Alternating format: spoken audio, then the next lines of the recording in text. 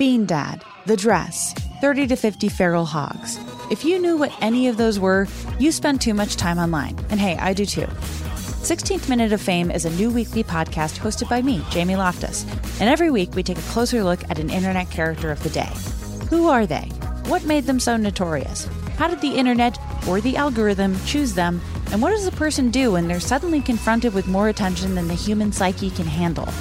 Listen to 16th Minute of Fame on the iHeartRadio app, Apple Podcasts, or wherever you get your podcasts.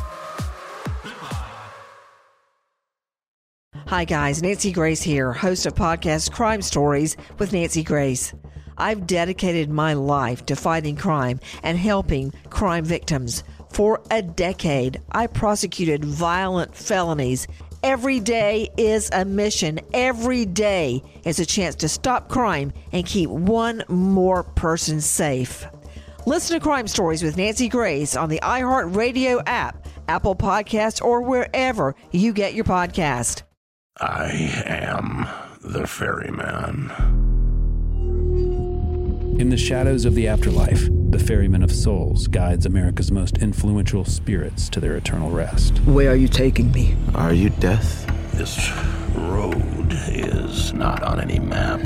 How much for a ticket? All I ask for in payment is a tale. I don't know who got to Kennedy first. And the devastation those first bombs caused. I've never been to hell, but I know intimately the hymns of the damned. Binge this season of The Passage now. Listen on the iHeartRadio app, Apple Podcasts, or wherever you listen to podcasts.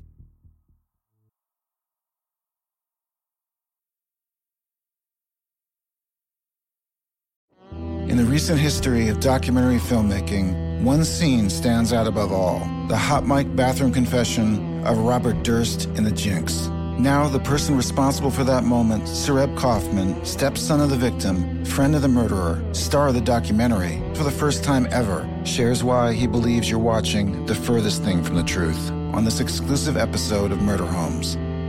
Listen to Murder Homes on the iHeartRadio app, Apple Podcasts, or wherever you get your podcasts. We're back! This is Behind the Bastards, part 2. We're not back. Sophie, it started. We're not back. Okay, now we're back. My guest again, Mr. Langston Kerman. Langston, how are you doing today? I'm doing fantastic. I'm excited to dig further into the horrors of anti-Semitism and how it stretches across the world. It's fun. It's good shit. You know, one of the things that's most interesting. It's not fun. It's not good shit. It's not fun or good shit. It's a nightmare. One of the things that's most, I guess, ironic would be the term for me. Is like the Protocols of the Elders of Zion, right? We just talked about. It's set up as like the minutes of a meeting about how to destroy Christianity, basically, right? Mm-hmm. When it comes to the Holocaust, one of the most important documents we have for sort of, because one of the big questions of the Holocaust for historians for years was it planned ahead of time, or did it just sort of evolve out of the war, right? Like, how early was the Holocaust planned? When did they know they were going to do this? How centralized was it? And how much personal responsibility did Hitler have, right? Because his name... Did they have a big meeting, or did they just sort of like come up with this on the fly? And they did have a big meeting. And we have the minutes of that meeting. It's called the Wannsee Conference. It was held in a house in the suburbs of Berlin that I've been to. The house is a museum now. You can go see where Reinhard Heydrich and a bunch of other assholes sat in a room and worked out, how are we going to do a Holocaust? How do we've tried all these methods of killing people. Shooting them doesn't work because it's too expensive and it fucks our soldiers' heads up. We've tried gassing them in vans, but it's not very efficient. We have so many more people. What are we going to do? Okay, and they arrive at the solution that they use. This is like in 1942, while the war in Russia is kind of 43 maybe. The war in Russia is at its height. So there is an actual conspiratorial meeting that we have the minutes to. And again, when I talk about the difference between a real conspiracy and a fake one, that conspiracy has a very clear beginning and a very clear ending. It doesn't extend forward and backwards in time. A bunch of guys met in a room and planned to commit mass murder, and then they did it. You know, it's not like, It in a strange way, and I love that I keep making hip hop references, but a similar conspiracy theory sort of exists about the CIA planning to basically like create, destroy the black population. Yeah, with crack. Yeah. But not only crack, but also by adding violence into hip hop. They would force black people to go to jail more often and subsequently break down our communities. And there's a belief that there was an actual meeting of the minds for all the music heads of every sort of company came together and said, how can we add more violence into hip hop so these black people will murder each other? There's a lot and a lot of conspiracy. There's a germ of reality in there, which is that the CIA, it wasn't as direct as a lot of people think, but the CIA absolutely supported the cocaine trade that led to the crack trade 100%. in order to launder money so that they could buy weapons for these different groups that were it's a thing that happened. Absolutely. The CIA has a huge part in the global cocaine trade. The idea that anyone would need to meet in order to insert violence into a part of American pop culture is very funny to me. No. The CIA definitely did it with drugs, but they weren't hey, and now maybe we should add a beat to this. Yeah. Maybe if a few fellas freestyled about it, we could really break down their... Yeah. What if we added a beat to this? Is not a thing the CIA ever sat down and asked themselves. No. They asked themselves, how can we get these planes of cocaine into the country so that we can buy more missiles for our friends in order to let them massacre poor people in Latin America? Which is more or less the actual story. Yeah. Yeah. I mean, we'll do episodes on that at some point. It's a great story. Because there's a couple of former DEA agents and stuff who turned and who wrote about being ordered not to arrest to let planes in. There's one of the more consistent things you find is that when conspiracy theories are true, it's because somebody talked. Almost always someone talks. Yeah. And the times when it's not true, they've never gotten anybody to talk because there is no one to talk about the shit. Yeah, that's kind of where I land on a lot of stuff, where it's we know the CIA had a lot of involvement in the fucking cocaine trade because a bunch of dudes talked about it. Not only that, there's documented evidence too, right? We got snitches and stuff. There were people who believed in something when they got into the CIA, or I think it's mostly DEA guys, but who believed in something and then realized what they were doing and they wrote about it. And anyway, we'll talk about this at some point. This was too much of a digression, although we are talking about Colombia. So I guess it's appropriate that we talk about cocaine because we're talking about conspiracies in Colombia, and there have been a lot. Colombia is a real conspiracy place. You want to do a conspiracy, that's one of your top countries to go to. Unfortunately. When most people who know about the protocols think about the consequences of the spread of this conspiracy theory, they think about the Holocaust, and for good fucking reason. But the protocols left a trail of bodies wherever they spread, and they didn't always do it in the way you would expect. The way the protocols led to death wasn't always it leads to pogroms against Jewish people. It was a lot weirder than that in some cases. And today we're going to talk about the spread of the protocols of the Elders of Zion in Colombia, because it both kind of explains this specific example gives some examples of how it spread in other parts of the world, but also the kind of unexpected impacts that the spread of this conspiracy theory could have in a country. The protocols first made it to Latin America in the wake of World War I, during the first great diaspora for the infamous conspiracy theory.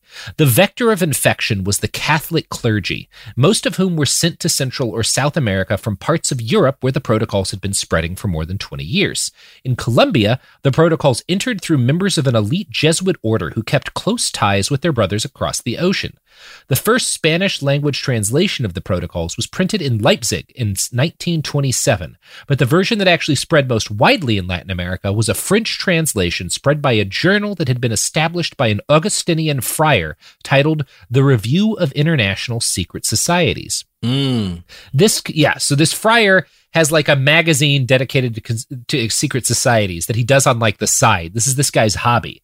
It had been established in 1909 to investigate the Freemasons and other secret societies.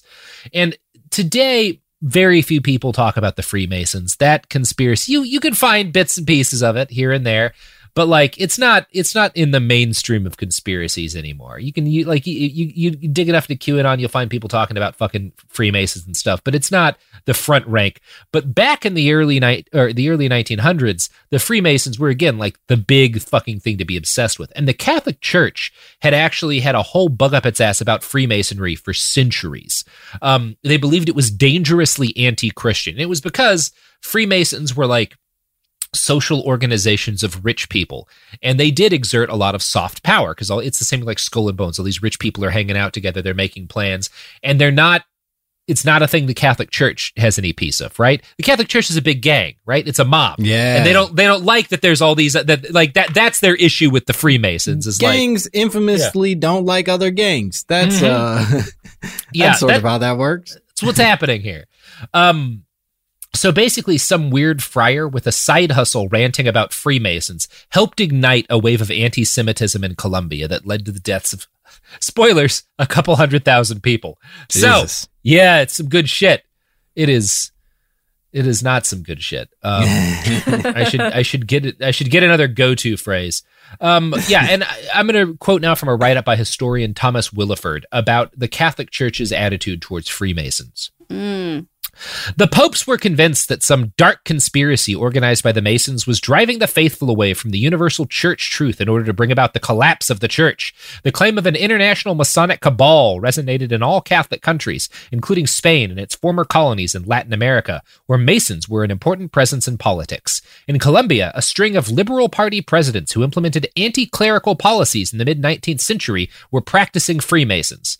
So in Colombia, the left takes power for a while. They pass laws restricting the power of the Catholic Church. A bunch of these guys are Masons. The Catholic Church is like, this is part of the conspiracy. It's great. So these super Catholic Jesuit weirdos were already obsessed with Freemasons. Then World War I hits, and the whole world, their world, the European world, seems to be in free fall. Communists are burning churches and killing priests, and in the midst of all that, this friar reprints a translation of the Protocols of the Elders of Zion that seems to explain everything. Because the protocols, we didn't mention this last episode, I should have, the Freemasons are in it a bunch. And the idea is that the Jews are pulling the strings of the Freemasons, right? That's one of the groups that the Jews control as part of their conspiracy. Pre-existing beliefs about Freemasonry were actually how the protocols managed to infect most of the communities they took off in early on. This is why grand conspiracy theories like QAnon are more successful the more syncretic they are. If you've got this core conspiracy theory about a bunch of child molesters, but you can rope in anti-vaccine conspiracies, you can bring in the JFK assassination, aliens, you can integrate all those things into the broader conspiracy theory, you get a bunch of additional vectors through which you can infect more people. So I'm anti-vax, and that's how I first come across QAnon propaganda, and it sucks me in. Or I'm obsessed with the JFK assassination. I come across some video about how that ties into QAnon. That's what pulls me in. It makes it more effective. You got to keep it fresh for everybody out there. And, exactly. That means embracing the groups that you otherwise weren't necessarily aiming for the first time you wrote the shit. Exactly. And the way that the protocols do that is you've got all these guys who for centuries, a lot of these Catholics have believed in a Freemason, in a Masonic conspiracy. And the protocols say, hey, the Jews are behind that. And Catholics already not great on Jews, you know? Like there were some problems there beforehand, but this is how a lot of like clergy get infected by the protocols of the Elders of Zion. Now, the Vatican's official stance in this period was that Jewish people were souls to be saved, but the church supported and endorsed members of the clergy who spread myths about the blood Passover, which we talked about in the last episode. Anti-Semitic Catholics could point to Pope Pius IX, who in 1873 claimed that the Synagogue of Satan was drawn from Masonic sects, and Pius was talking about the Masons, but he described them as a synagogue of the devil. So you can see this whole tying Jewish people to the Masons. It didn't start with the protocols, but that was like the most best organized way it was put together.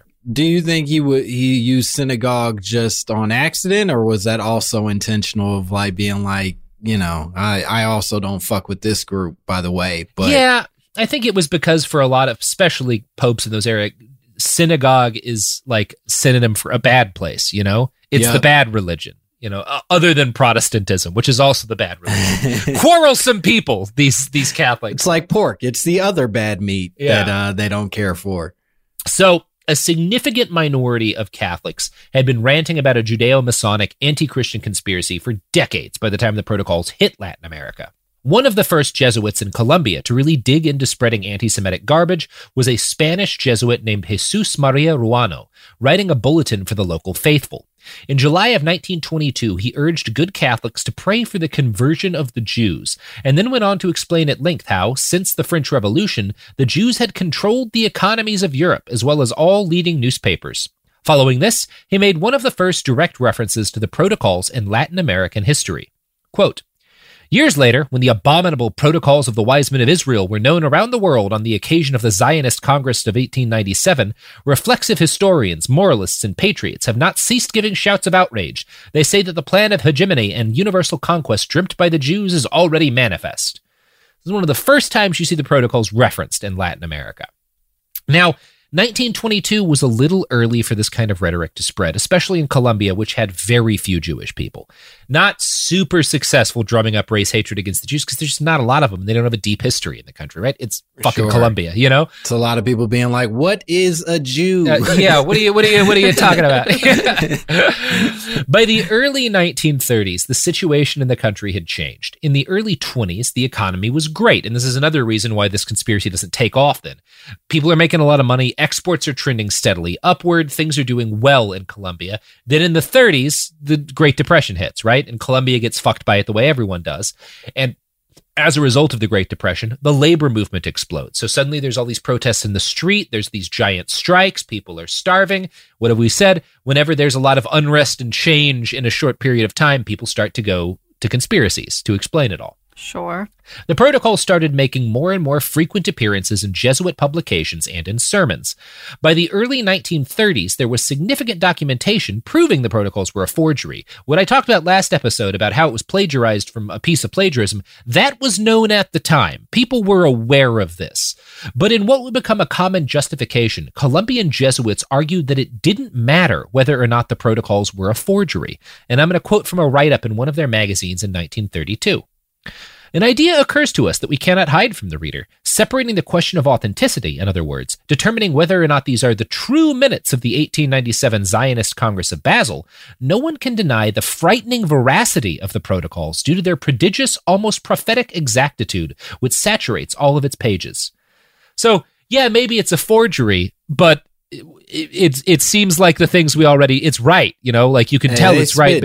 Yeah, exactly. We couldn't agree more. It's completely made up. It's Melania Trump's stealing Michelle's speech. It's like, we still agree with it. Or it's the alternative facts thing, is that like, yeah, maybe it's not literally true, but it's right. You know, This is what's happening. Even if this document is fake, it accurately describes what I know is happening because I'm a racist.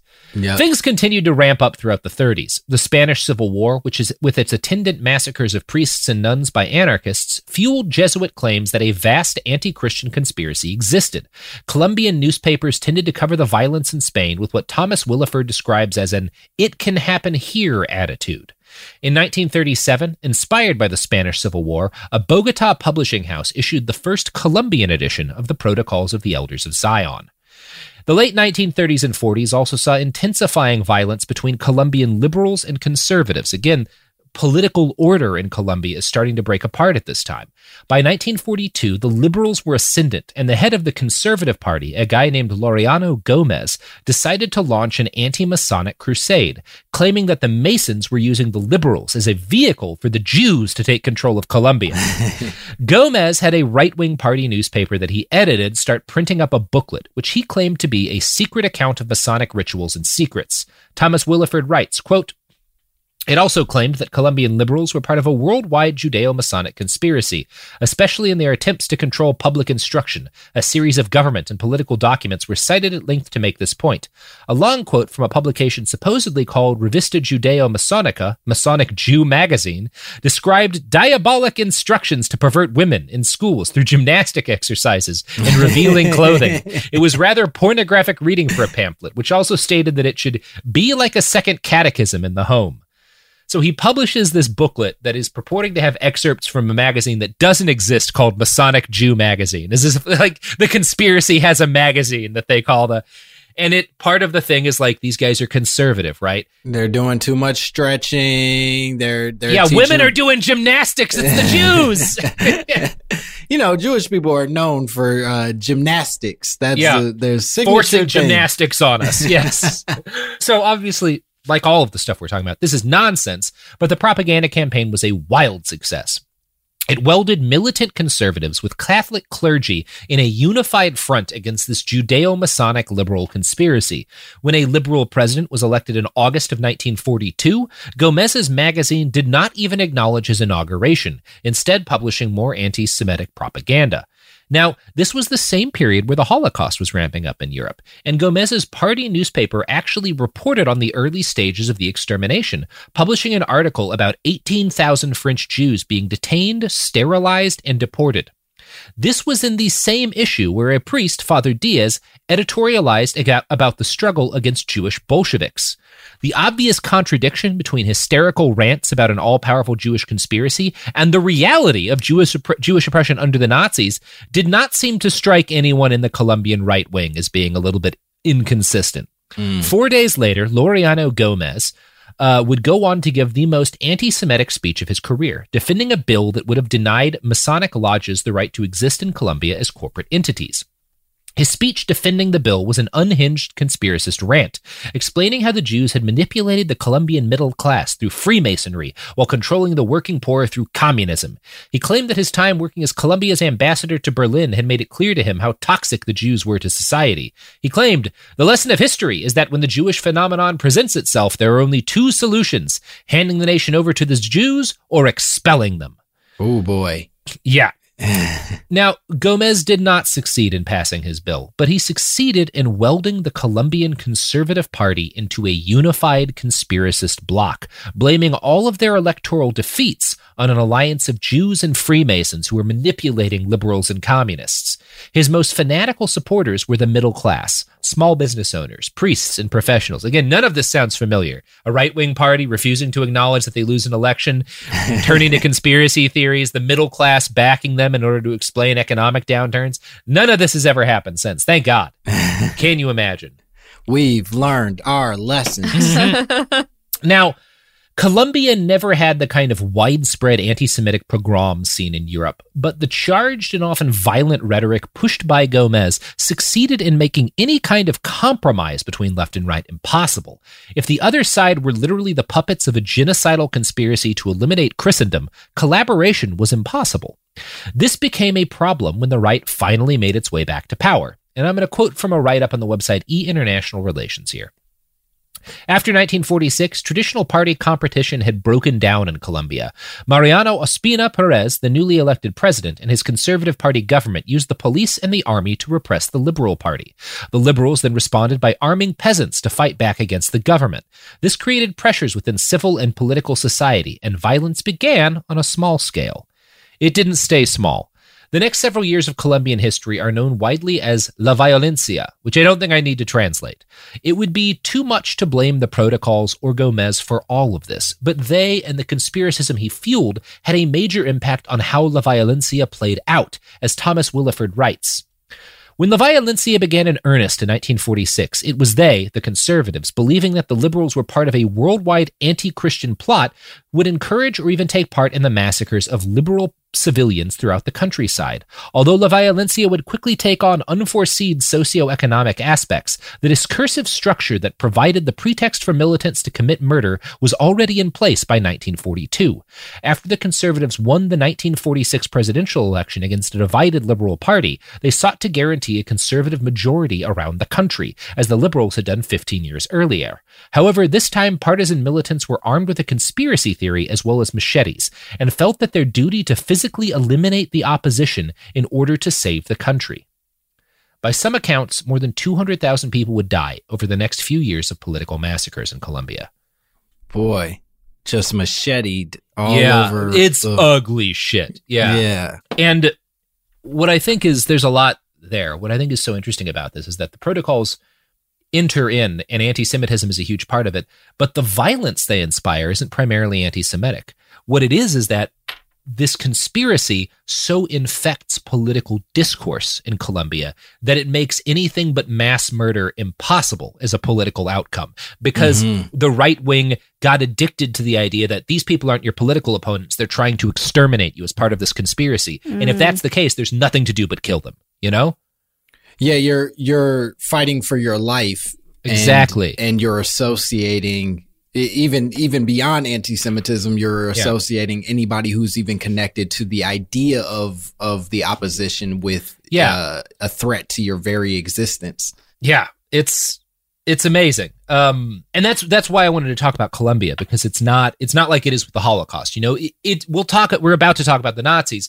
It's pretty straightforward, right? This propaganda convinces a lot of people in Europe that there's a Jewish conspiracy, so they murder all the Jews. It's horrible, but it's not shocking. What happens in Colombia it says a lot more, I think, about the way conspiracies infect cultures and about broadly the impact even today that the protocols still have, as opposed to the much clearer impact they had on the Holocaust. They also created a type of thinking that has spread virally throughout the world and caused violence in Colombia and a bunch of other places, and probably will continue to inspire violence in the future. It's good stuff. It's wild to think that so many of these seeds are permanent. That you would think that, like, all right, you killed all those people. Maybe a lesson was learned. Maybe we moved on and grew from that, and now we don't do that anymore. But nope, that's not how this works. It's like you killed all those people, and we verified that the document was fake. But go off. Yep. Like what? Makes no sense. We like your style, my man. Keep it going. Ugh. The lesson of history is that nobody has ever learned a single lesson from history. But you know who has learned a lesson or two in their time? The products and services that sponsor this show? That's exactly it. Exactly it. The products and services that sponsor this show have learned a lot, and played only, I think we can confidently say, played only a minor role in inspiring La Violencia. The evidence keeps pouring in. At this point, the facts are undeniable. It's an open and shut case. Monopoly Go is the most fun you can have in a mobile game. Millions of people pass Go every day because this game is always bringing something new to the table. Countless crazy tournaments you can join with your friends as partners or teams. Constantly changing challenges like money sprees or treasure hunts that keep it fresh with new wild mini-games. Timed events offering bonuses like massive multipliers or rent frenzies to help you get huge rewards.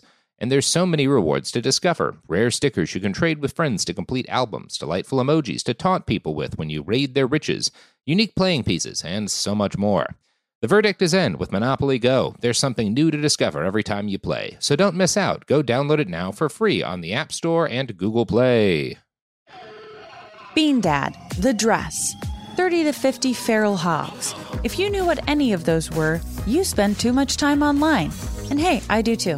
16th Minute of Fame is a new weekly podcast hosted by me, Jamie Loftus, where every week I take a closer look at an internet character of the day. Who were they? What made them so notorious? Why did the internet choose them?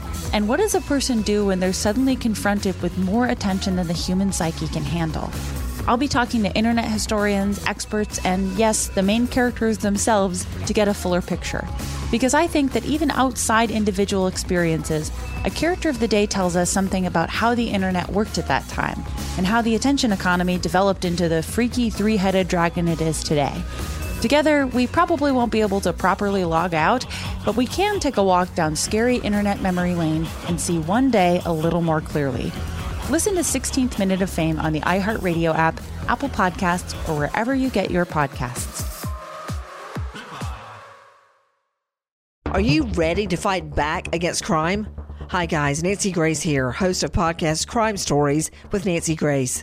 I've dedicated my life to fighting crime and helping crime victims. For a decade, I prosecuted violent felonies, personally investigating, prosecuting, and covering literally thousands of cases. It's so easy to think it will never happen to me or my family, but that is simply not true. Every day on Crime Stories with Nancy Grace, we shine a light on unsolved homicides, heat up cold cases, and help find missing people, especially children. We speak with family members, investigators, CSI, reporters, and experts in every field. Every day is a mission. Every day is a chance to stop crime and keep one more person safe. Listen to Crime Stories with Nancy Grace on the iHeartRadio app, Apple Podcasts, or wherever you get your podcast. In the recent history of documentary filmmaking, one scene stands out above all: the hot mic bathroom confession of Robert Durst in The Jinx. Now, the person responsible for that moment, Sareb Kaufman, stepson of the victim, friend of the murderer, star of the documentary, for the first time ever, shares why he believes you're watching the furthest thing from the truth on this exclusive episode of Murder Homes. Listen to Murder Homes on the iHeartRadio app, Apple Podcasts, or wherever you get your podcasts. All right, we're back. So the protocols of the Elders of Zion in the early 20th century spread absolutely everywhere.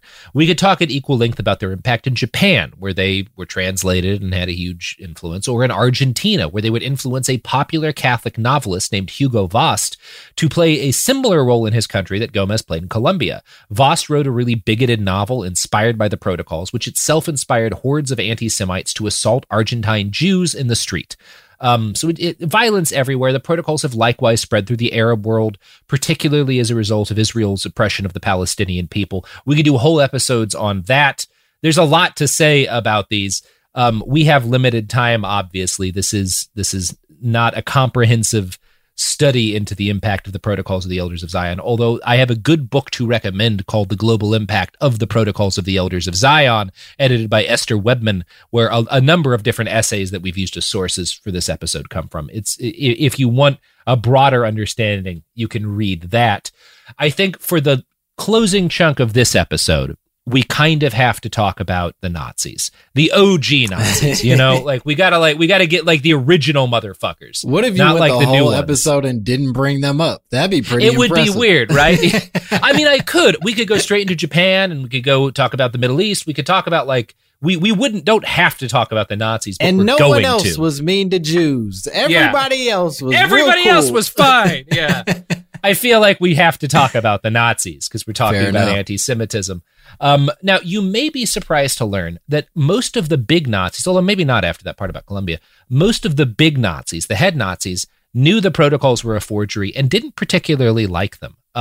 They were not dumb men, and it was obvious that they were fake. Joseph Goebbels wrote in 1924, "I believe that the Protocols of the Elders of Zion is a forgery. That is not because the worldview of Jewish aspirations expressed therein are too utopic or fantastic. One sees today how one point after the other of the Protocols is being realized, but rather because I do not think the Jews are so completely stupid as not to keep such important protocols secret. I believe in the inner, but not the factual truth of the Protocols." So he's kind of saying what we were saying earlier. He's like, yeah, the Grand Conspiracy just left their minutes out, which is funny because the Grand Conspiracy, well, not grand, but the conspiracy he was a part of did leave their minutes behind. They tried to burn most of the copies of the Von Say He's like, document. listen, those Jews are way smarter than I am. I'm going to leave my junk out, but they would never I'm going to leave that shit in a file folder.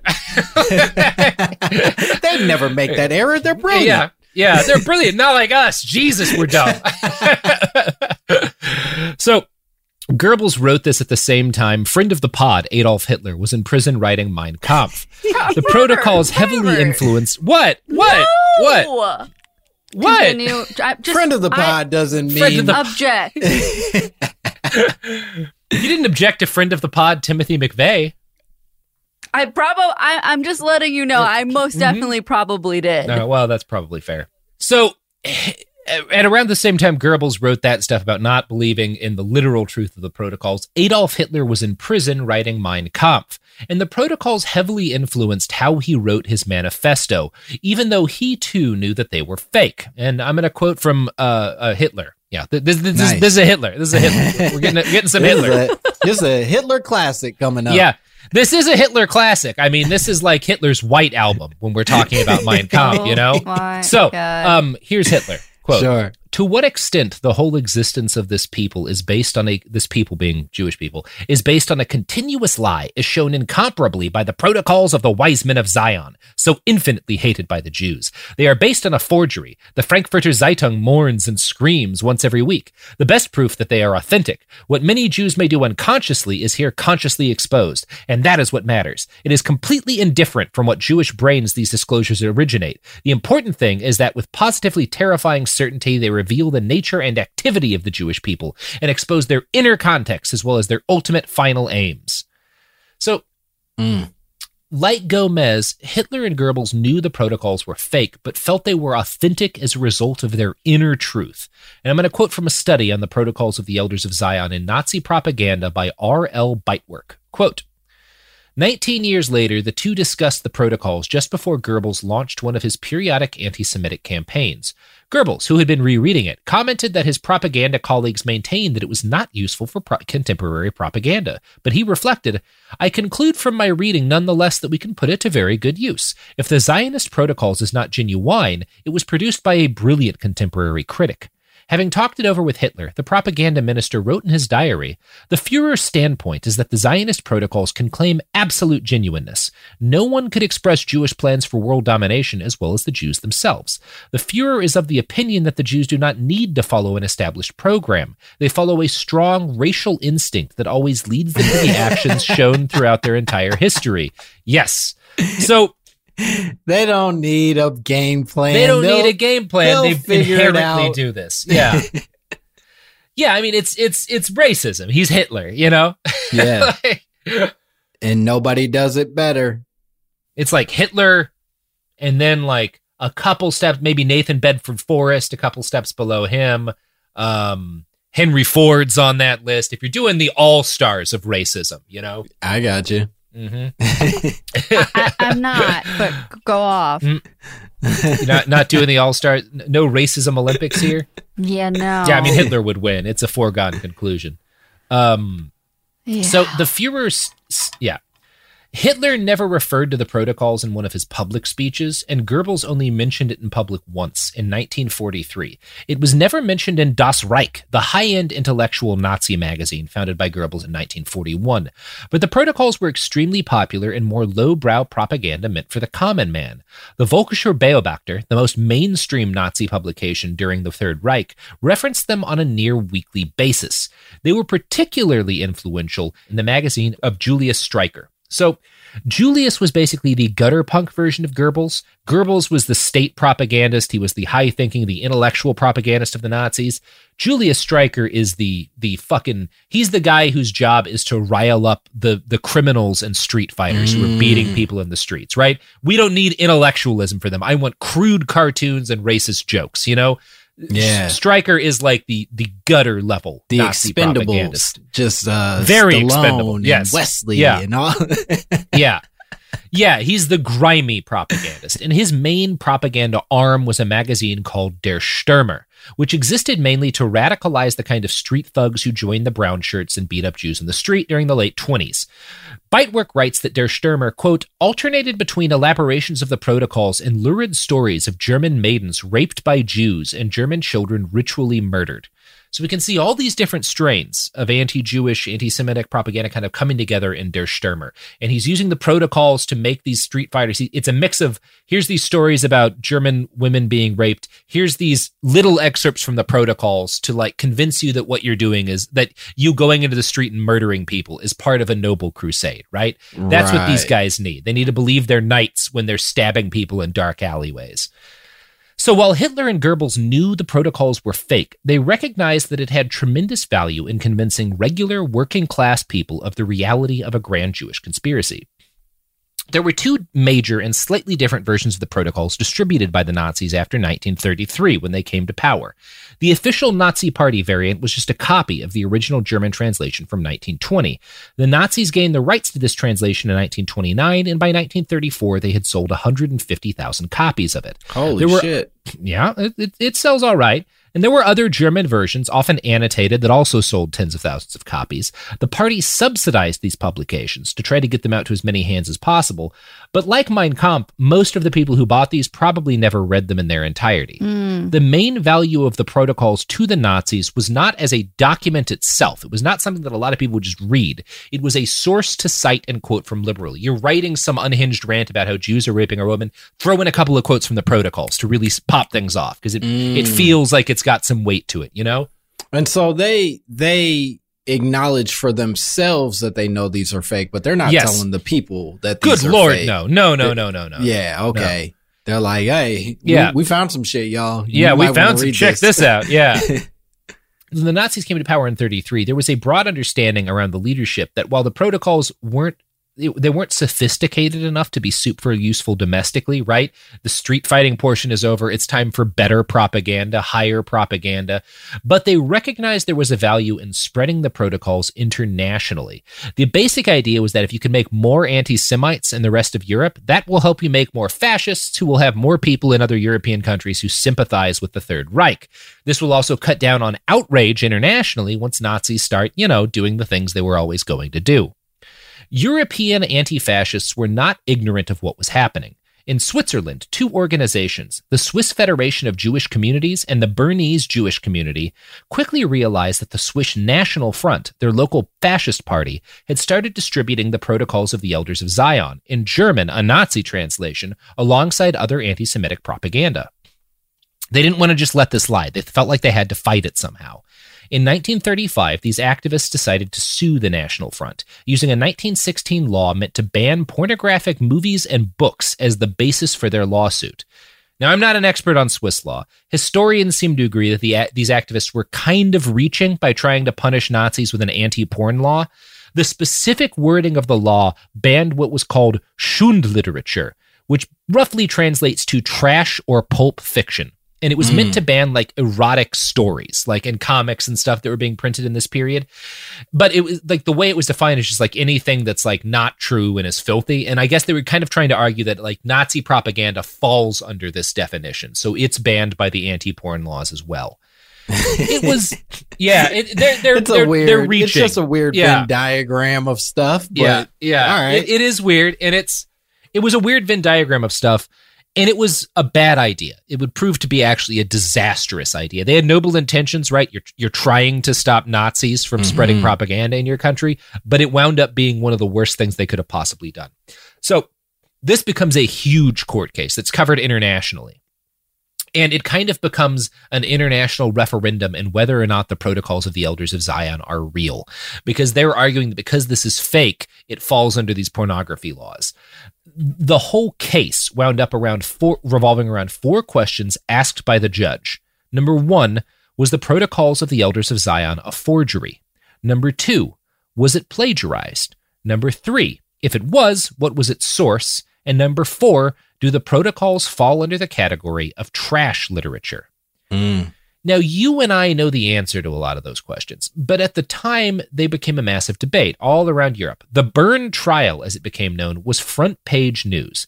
And even though Hitler and Goebbels knew the protocols were a forgery, they saw value in pumping out propaganda around the trial to defend the veracity of the document. Quote, the propaganda ministry was unwilling to make the trials a defense of the authenticity of the protocols. Instead, the ministry treated them as attempts by international Jewry to attack National Socialist Germany. Newspapers and radio carried daily summaries of the trial's progress, praising the testimony of those supporting the protocol's legitimacy and attacking those who did not. The official party newspaper, Volksbeobachter, for example, commented on the testimony of a prosecution witness in a less than unbiased way.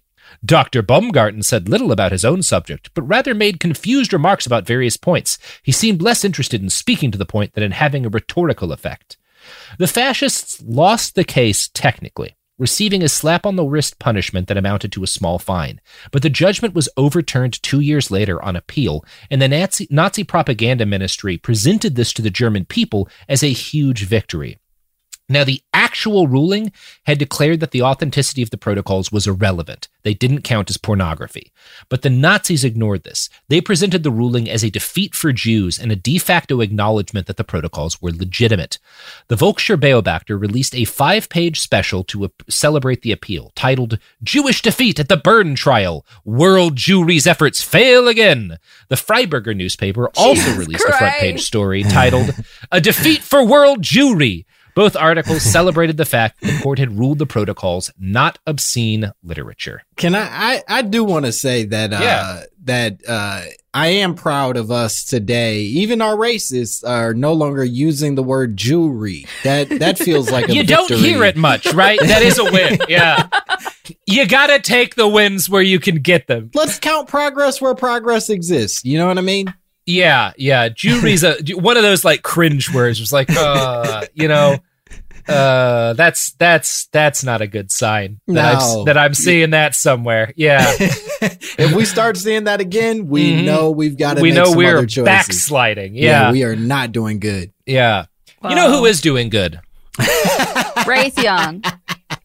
They are doing great with Biden in the White House, with the Defense Department headed by a former Raytheon employee executive. Yes, they're doing wonderful. Oh my gosh, nailing it. Oh, that's so depressing. It's only depressing if you don't like missiles destroying school buses. I don't, for the record. But Raytheon does. Okay, Sophie, everyone is entitled to their opinion. You don't like that. Raytheon does. So the answer is that we'll continue buying Raytheon's products. And corporations are people now, so you got to respect that corporation's feelings. Yeah, don't be mean to Raytheon. Fuck Raytheon. What have they ever done to you? I mean, I'm sure we could figure out something. Sophie does not speak for the rest of us here. We'll be back after these messages. The evidence keeps pouring in. At this point, the facts are undeniable. It's an open and shut case. Monopoly Go is the most fun you can have in a mobile game. Millions of people pass Go every day because this game is always bringing something new to the table. Countless crazy tournaments you can join with your friends as partners or teams. Constantly changing challenges like money sprees or treasure hunts that keep it fresh with new wild mini-games.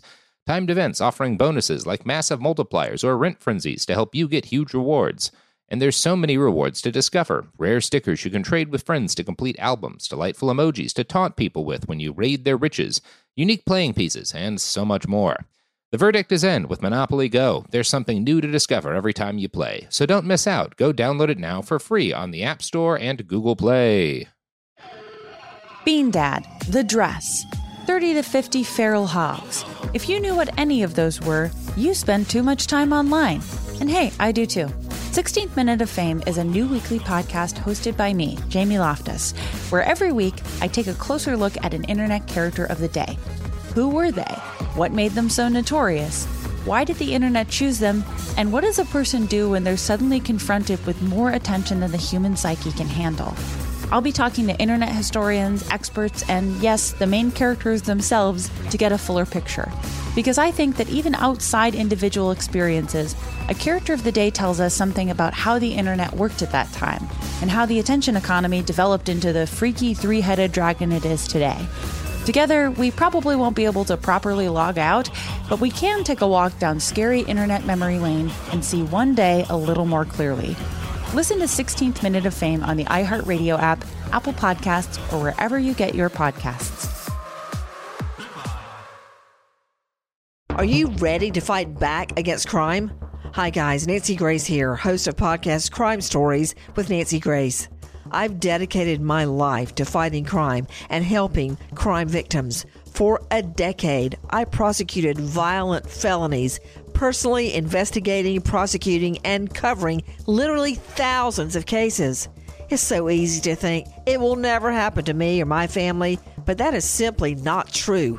Every day on Crime Stories with Nancy Grace, we shine a light on unsolved homicides, heat up cold cases, and help find missing people, especially children. We speak with family members, investigators, CSI, reporters, and experts in every field. Every day is a mission. Every day is a chance to stop crime and keep one more person safe. Listen to Crime Stories with Nancy Grace on the iHeartRadio app, Apple Podcasts, or wherever you get your podcast. In the recent history of documentary filmmaking, one scene stands out above all: the hot mic bathroom confession of Robert Durst in The Jinx. Now, the person responsible for that moment, Sareb Kaufman, stepson of the victim, friend of the murderer, star of the documentary, for the first time ever, shares why he believes you're watching the furthest thing from the truth on this exclusive episode of Murder Homes. Listen to Murder Homes on the iHeartRadio app, Apple Podcasts, or wherever you get your podcasts. We're back. People don't say that much anymore. We'll be back after these messages. Remember when they used to frame ads as messages? Because it's 2021, bro. Yeah. I know, but I miss it. It was just so much classier than being like shouting products. It's back when they didn't want us to know that they were tricking us into buying into sales and capitalism and shit. It was like, these are just people trying to tell you little secrets. You should listen. Yeah. Oh, messages. Those sound valuable. I love a message. So what we're saying here is Robert misses the scam of it all? I do. I miss the scam of it all. Nowadays it's just such naked, unrestricted. I wish I could be a little more cunning about it. I wish I could be like, Langston, today I was shaving with my Dollar Shave Club razor after a wonderful sleep in my purple mattress. And let me tell you, I saw a school bus. And I knew the thing to do was to launch an R9X knife missile at it because I wanted to take out the driver because he looked shifty, but I wanted to spare most of the children. And thanks to that wonderful Raytheon missile, more than 30% of the kids in that school bus made it out alive. And that's the Raytheon guarantee. And I'm sure you slept well that night on your purple mattress. On my purple mattress, absolutely. I don't think Purple Mattress ever gave us a sponsorship. They never did, and we will delete this entire episode if they give us a dime and a free mattress. Thank you, Daddy Purple. Thank you. It is weird. One of my worries early on in podcasting was it just like seems like the whole industry is supported by like 3 mattress companies and razor blades. Things have broadened. Now there's a wider variety of... For sure. It feels a little bit less like a shell game. I'm sure it'll all come crashing down. There is the trifecta of mattress, food delivery, and then dick pills. That was the holy trinity. I mean, okay, I will argue that the only ethical form of consumption under capitalism is dick pills. I'm listening. I think there's no downside to dick pills. They do what they say they're going to do. They do what they say they're going to do. By God. Somebody needs them. Science. Science. Not speaking of science, let's talk about racism. Shit. So the Nazis make a huge deal about the Bern trial. It becomes like this massive moment in the history of anti-Semitism, and this thing that had started as an effort to discredit the Nazis and punish people for spreading Nazi propaganda in Switzerland winds up spreading the protocols all around the world, right? This huge trial comes up. People are debating how real the protocols are. There's all these articles in different newspapers talking about whether the protocols are true or not. And more than anything, talking about like how, boy, all the Jews really seem to want this court case to go one certain way. That seems kind of shady. Maybe there's something to these protocols. It was the worst thing they could have done, was bringing this trial. It winds up, it's a fucking disaster. Probably no single moment in pre-war history did more to spread mainstream awareness of the protocols of the Elders of Zion than the Bern trial. It's tragic because it was a noble goal, right? They were trying to fight fascism the best that they could. They're trying to shut that bad boy down, but it back the fuck fires, you know? When World War II started and Germany quickly found itself at war with more or less the world, it seemed to many that the protocols had been proven accurate again. The 7th protocol stated, "We must be in a position to respond to every act of opposition by war with the neighbors of that country which dares oppose us. But if these neighbors should also venture to stand collectively together against us, then we must offer resistance by a universal war." So the protocols claim if a country finally wises up to our conspiracy and goes to war with us, we have to get everyone else to go to war with that country, which the Germans claim at the start of World War II. This is the Jews getting all of the world against us, right? That's why everyone is at war with us, because the Jews made them be. Now, the reality of the situation is that Germany invaded Poland, whose sovereignty was backed by both France and England. Russia and Germany actually had a treaty, by which they split up Poland, and Russia sent raw materials into the Third Reich. Germany didn't go to war with Russia until they chose to invade a country that was giving them oil on a weekly basis. Likewise, the United States did not jump into war against Germany. We were neutral. The Nazis enjoyed a huge base of support among the American electorate. It was Hitler who declared war on the United States after Pearl Harbor, which was a bad call. The fact that Germany wound up at war with the entire world was no one's fault but Germany's. They're blaming it on this Jew. It's like, no, you kept declaring war on people. Sure. What do you think would happen? Well, they had a guy that liked to talk a little spicy, and they couldn't say he was out of control. So yeah, it's everybody else's fault. You thought you could beat the whole world at a war, and I guess you came pretty close. I was about to say, they did pretty good. Yeah, they did pretty good, but it was not anyone else's fault but your fucking own. Now, the fact that, so even though obviously to any person actually observing things, this was all Hitler's fault, right? He was starting all of these wars. Even so, Streicher's Der Stürmer used the outbreak of hostilities as evidence that the Jewish conspiracy was real and dedicated to Germany's downfall. Quote, at the end of the past century, world Jewry believed that it was on the threshold of world domination. The world's leading Jews gathered in Basel in 1897. They decided to follow a systematic and criminal program to reach their final goal. They wrote the program for a total and complete achievement of world domination. It is known under the name of the Zionist protocols. Do they ever mention who these world leading Jews are? Do they ever? Not by name. No. Okay. You're left to assume Rothschilds are probably a part of it, right? Sure. That's an old one, but no, that's part of why it's a good conspiracy. You don't want throwing a name in means it's falsifiable, you know? Right? We can actually disprove that if we start using real names. Okay, yeah, we can prove this guy was in a different place in 1890s, so whatever. Sure. Streicher argued that the war had not begun because Hitler had misjudged France and England in assuming they wouldn't go to war over Poland, or that he had again misjudged the USSR when he assumed that country would collapse after a few months of blitzkrieg. No, the greatest war in history had started because the Nazis dared oppose world Jewry's plans for world domination.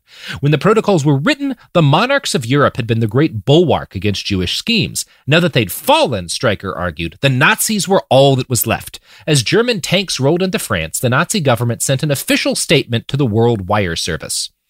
Could the war plans of Jewry be more clearly expressed? Non-Jews read the protocols of the learned elders of Zion and recognize the secret plans and methods and means Jews adopt to seize for themselves unlimited power over the world.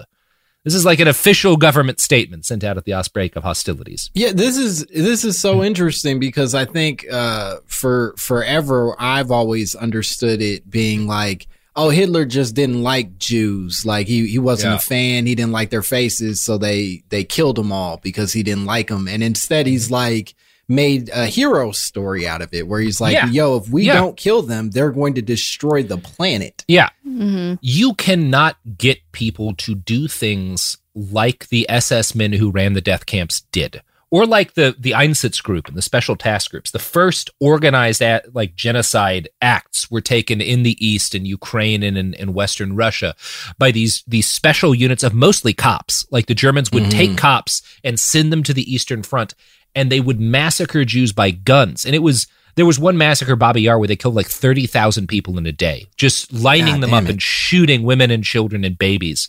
You can't do that.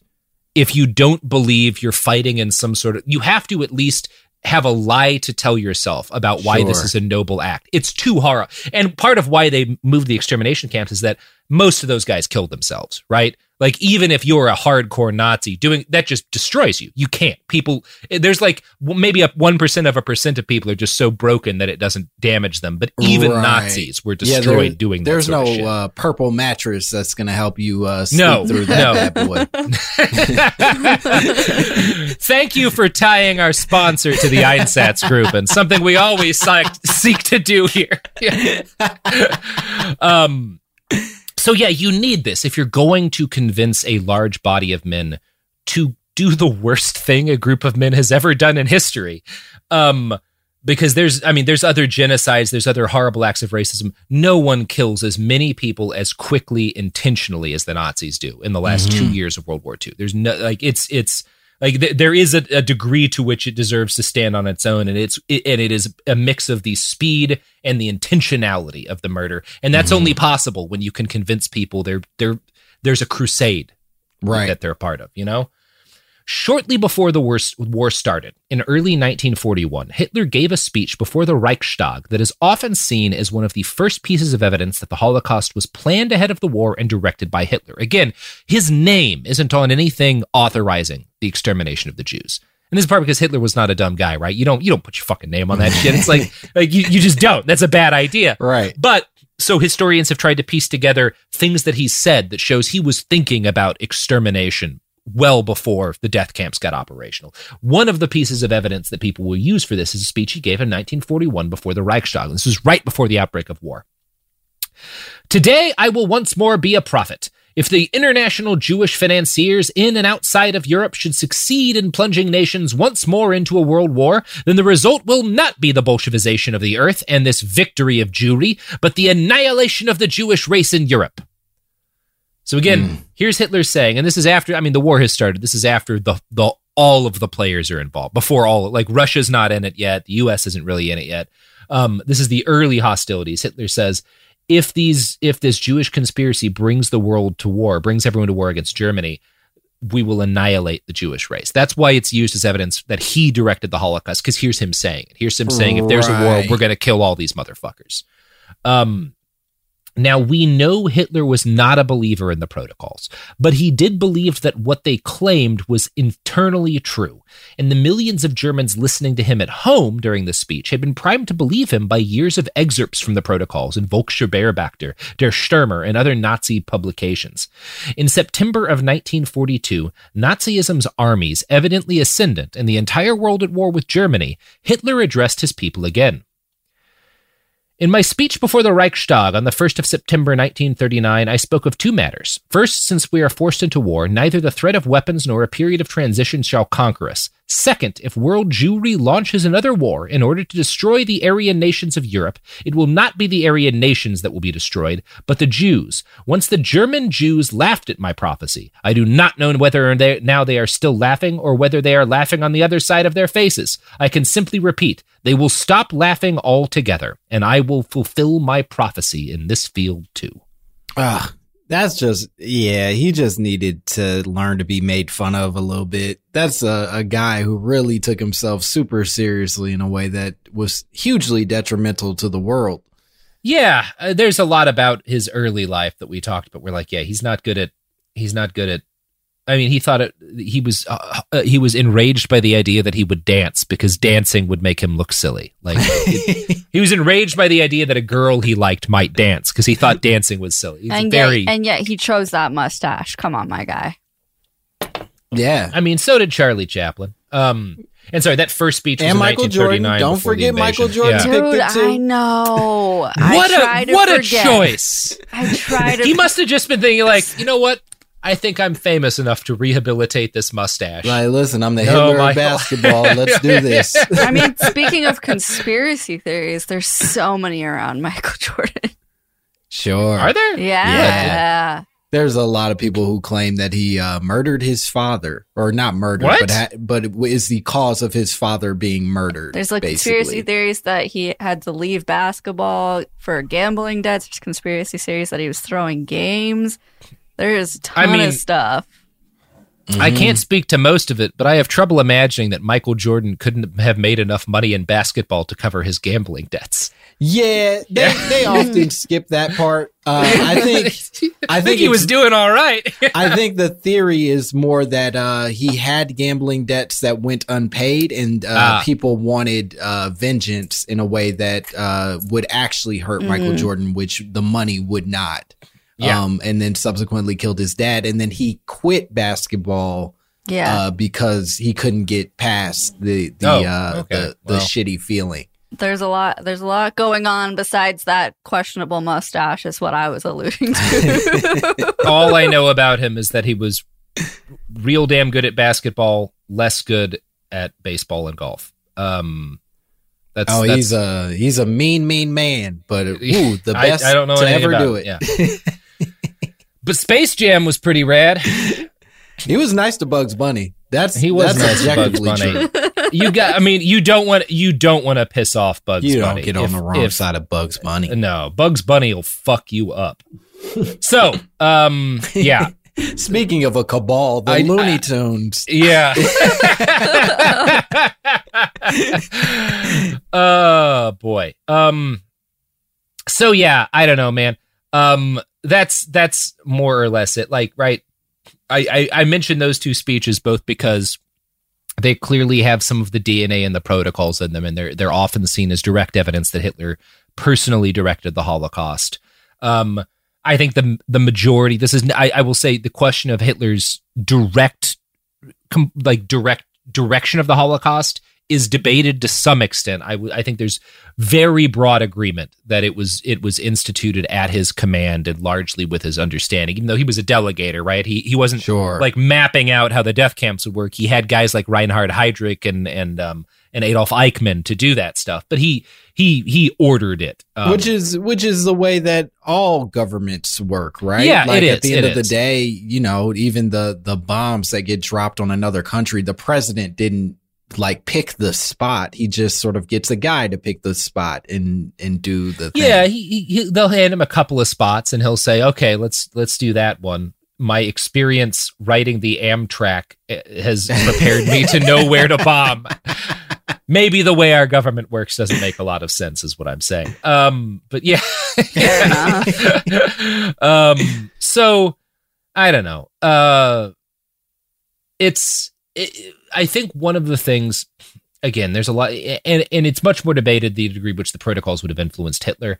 I think because they influenced so much of the propaganda that he would have consumed as a young man, they had an impact on him. You can see shades of them in those speeches he was giving. I think their bigger impact on the Holocaust was in preparing the people of Europe to accept and cheer on the extermination of their Jewish neighbors. In our Holocaust remembrance media, we tend to focus on the happiest stories that exist from that time, stuff like Schindler's List, right? Stuff like the story of like those the neighbors who protected Anne Frank and her family, or at least attempted to. Stories of good people risking or sacrificing their lives to protect their Jewish neighbors. This happened a bunch. It's the stories of what the Israel calls the righteous among nations, the non-Jews who protected Jews during the Holocaust. Very important stories, but they were not the norm. That's why they're highlighted, because most people were not just willing to let this happen. They eagerly turned in their Jewish neighbors. In France, when the Nazis took over, French citizens handed over so many Jews to the Nazis had to tell them to stop because they couldn't handle that many people that quickly. And France is where the Protocols of the Elders of Zion first appeared. You know, that had an impact on why that was the case, because a lot of people thought, and there's more to it than that, but it was the same in Ukraine and Poland, in Russia. Villagers massacred their neighbors. This happened a lot in Poland. The Germans would come in and they would find the Jews in the village already dead because people would kill them to take their stuff. And a lot of times, it's more complex than just the protocols scrambled these people's brains. Most of them probably had heard excerpts from the protocols over the years. Most of them had never read it. But in many cases, the most direct motivation for the genocide was economic. It's the same thing with, for example, the internment of Japanese American citizens, which was directly lobbied for by white farmers in California because they wanted to take those people's land. A lot of times when you're talking about Jews being turned in by people in Europe, it was because the people turning them in, or even just murdering them, wanted to gain access to their farms or businesses. The Nazis had a policy of Aryanization where they would take businesses from Jewish people and give them to quote unquote Aryans. But the protocols and the propaganda that the protocols inspired provided a moral justification for this process, because people don't want to just think, I killed my neighbor because I'm greedy. It's much easier to think my neighbor was conspiring against me, so it's right that I take his shit, you know? Sure. That's a lot easier to square yourself with. It changes murdering or turning in your neighbor from a venal act of slaughter for profit to an act of racial self-defense. We needed the Native Americans to be savages, otherwise this doesn't work. The whole plan is faulty. If in fact it was common for white settlers to like leave white society and join Native American tribes because it was much more pleasant to like live that way than it was to like live in fucking New York City in 1680. The fact, like, we can't talk, we have to just depict them as like scalping people and stuff because, you know, that's the way it goes. The Protocols of the Elders of Zion still spread today. Americans like Henry Ford played a significant role in spreading it here. And we haven't even talked about him, but he published the Protocols in the United States. Henry Ford spent huge amounts of money trying to get the Protocols of the Elders of Zion into as many people's hands as possible. He only stopped doing this when World War II broke out. Like a lot of Western anti-Semites, the sheer brutality of the Holocaust forced him to at least pretend that he hadn't agreed with everything the Nazis had done. I just published it. I didn't read it. Whoa! I was just saying they were trying to kill us all. I didn't think we'd murder them. Oh my God. Yeah. Henry, you dick. So the wake of the Holocaust led to a collapse in public support for outright anti-Semitism, but the protocols didn't go away, nor did they become only the purview of fringe neo-Nazis. Instead, they became sublimated into the American mindset, in a lot of cases stripped of the direct anti-Semitism, but not stripped of its power to kind of convince people of a rubric of violence that was being planned against them. I laid out this process in detail when we talked about Columbia, but it happened here too, right? It starts as an anti-Semitic conspiracy theory. The anti-Semitism never gets fully stripped out, but the conspiracy theory and the way it changes how people think, that's what has the greatest impact in the United States. Mm-hmm. We have not yet in this country had our equivalent of La Violencia, but over the last several decades, we have watched a series of conspiracy theories spread in subcultures right and left wing. The New World Order and Illuminati conspiracy theories are both direct descendants of the protocols of the Elders of Zion. In fact, they are the same conspiracy, that a tiny and ancient cabal of wealthy families are working together to destroy humanity. When you scratch these theories deep enough, a well of anti-Semitism always rises up. It's why George Soros is such a big part of so many people's conspiracy theories, you know? Not like he's a billionaire, they're all bad, but like he's not trying to destroy the world. He's different than those other billionaires. He's just a guy who needs to be taxed more. It's why a lot of non-racist believers of the New World Order back in the 90s would, once they had a couple of drinks in them, call it the Jew World Order. Because, again, the anti-Semitism is never stripped out entirely. Alex Jones is a great example of this. He is not a dumb man, and he is careful enough to never call his globalists Jews, but his callers are not so careful. On the show Knowledge Fight, one of my favorite podcasts, Dan Friesen has documented repeatedly callers into InfoWars asking Alex his opinion on the Jews, and he will generally push back on this and just move on very quickly to the next caller. But he has an employee named Harrison Smith who is less coy. On Harrison Smith's show, Smith will regularly talk about Jewish domination of the media and the government for hours with his callers because they all know what Alex is saying. QAnon also holds within it the DNA of the protocols of the Elders of Zion. I found a write-up by Gregory Stanton on the website Just Security that lays this out well enough. Gregory worked for Genocide Watch and the Alliance to Prevent Genocide, and as a result is one of those folks who spends his life trawling the underbelly of the internet looking for the telltale fingerprints of the protocols. He writes, QAnon purveys the fantasy that a secret Satan-worshipping cabal is taking over the world. Its members kidnap white children, keep them in secret prisons run by pedophiles, slaughter and eat them to gain power from the essence in their blood. The cabal held the American presidency under the Clintons and Obama, nearly took power again in 2016, and lurks in a deep state financed by Jews, including George Soros, and in Jews who control the media. They want to disarm citizens and defund the police. They promote abortion, transgender rights, and homosexuality. They want to open borders so brown illegal aliens can invade America and mongrelize the white race. Oof. QAnon true believers think Donald Trump will rescue America from the satanic cabal. At the time of the storm, supporters of the cabal will be rounded up and executed. The QAnon conspiracy theory has now spread to neo-Nazis in Germany, where over 200,000 German QAnon accounts infest the internet. A faction known as Reichsbürger, or Citizens of the Reich, orchestrated a brief storming of the German parliament on August 29th. Oh, man. Jesus Christ. I've also never heard it explicitly stated as stealing white children. They don't say that because they want to deny that it's racism, but their focus on illegal aliens is they're trying to change the character of this nation. They're trying to change the way this nation looks, you know? Yeah. They don't say they're trying to replace white people.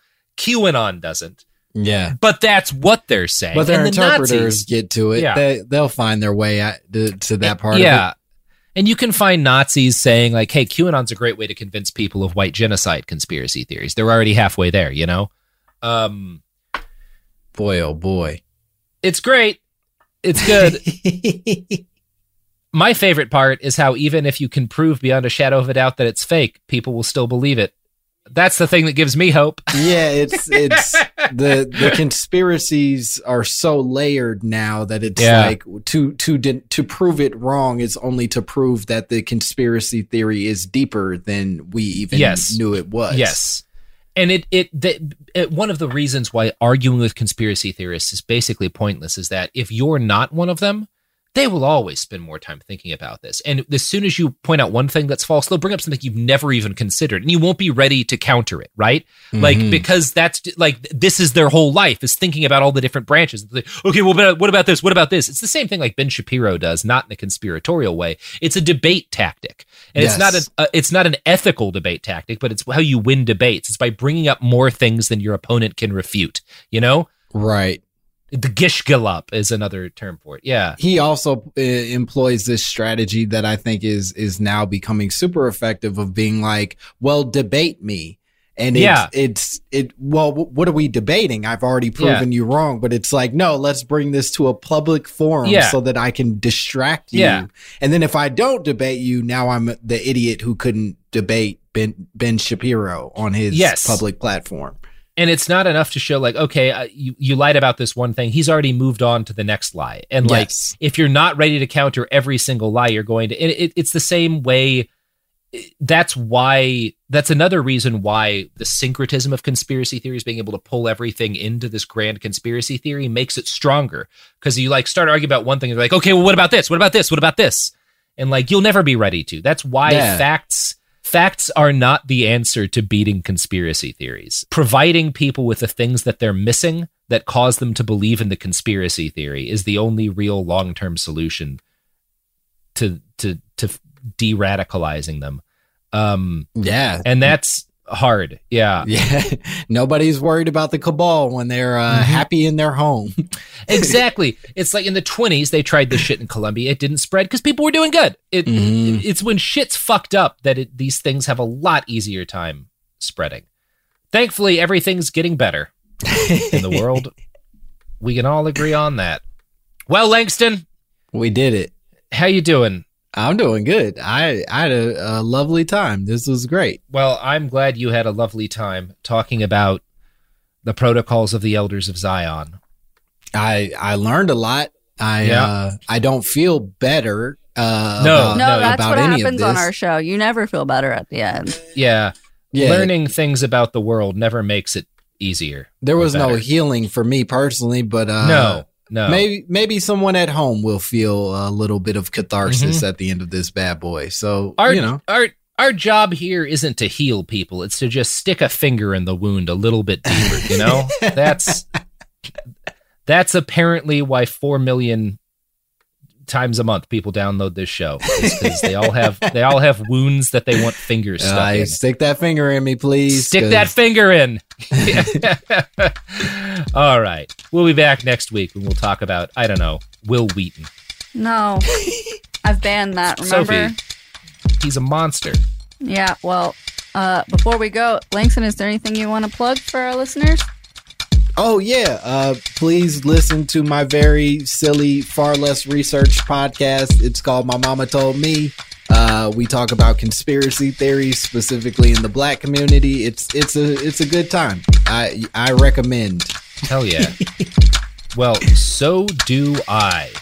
And I don't know. What's a good joke to end on, Sophie? I don't know, Robert. Well, I don't have any jokes. That's not my job. Yeah. I'm not funny. I guess the joke is that the degeneration of society is largely inevitable. Great. Anyway. I feel really good about everything. Oh, we have fun. Bye. Bye.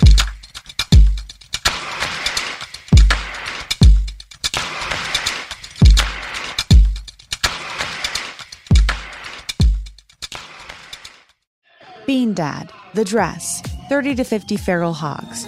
If you knew what any of those were, you spend too much time online. And hey, I do too. 16th Minute of Fame is a new weekly podcast hosted by me, Jamie Loftus. And every week we take a closer look at an internet character of the day. Who are they? What made them so notorious? How did the internet or the algorithm choose them? And what does a person do when they're suddenly confronted with more attention than the human psyche can handle? Listen to 16th Minute of Fame on the iHeartRadio app, Apple Podcasts, or wherever you get your podcasts. Hi guys, Nancy Grace here, host of podcast Crime Stories with Nancy Grace. I've dedicated my life to fighting crime and helping crime victims. For a decade, I prosecuted violent felonies. Every day is a mission. Every day is a chance to stop crime and keep one more person safe. Listen to Crime Stories with Nancy Grace on the iHeartRadio app, Apple Podcasts, or wherever you get your podcast. I am the ferryman. In the shadows of the afterlife, the ferryman of souls guides America's most influential spirits to their eternal rest. Where are you taking me? Are you death? This road is not on any map. How much for a ticket? All I ask for in payment is a tale. I don't know who got to Kennedy first. And the devastation those first bombs caused. I've never been to hell, but I know intimately the hymns of the damned. Binge this season of The Passage now. Listen on the iHeartRadio app, Apple Podcasts, or wherever you listen to podcasts.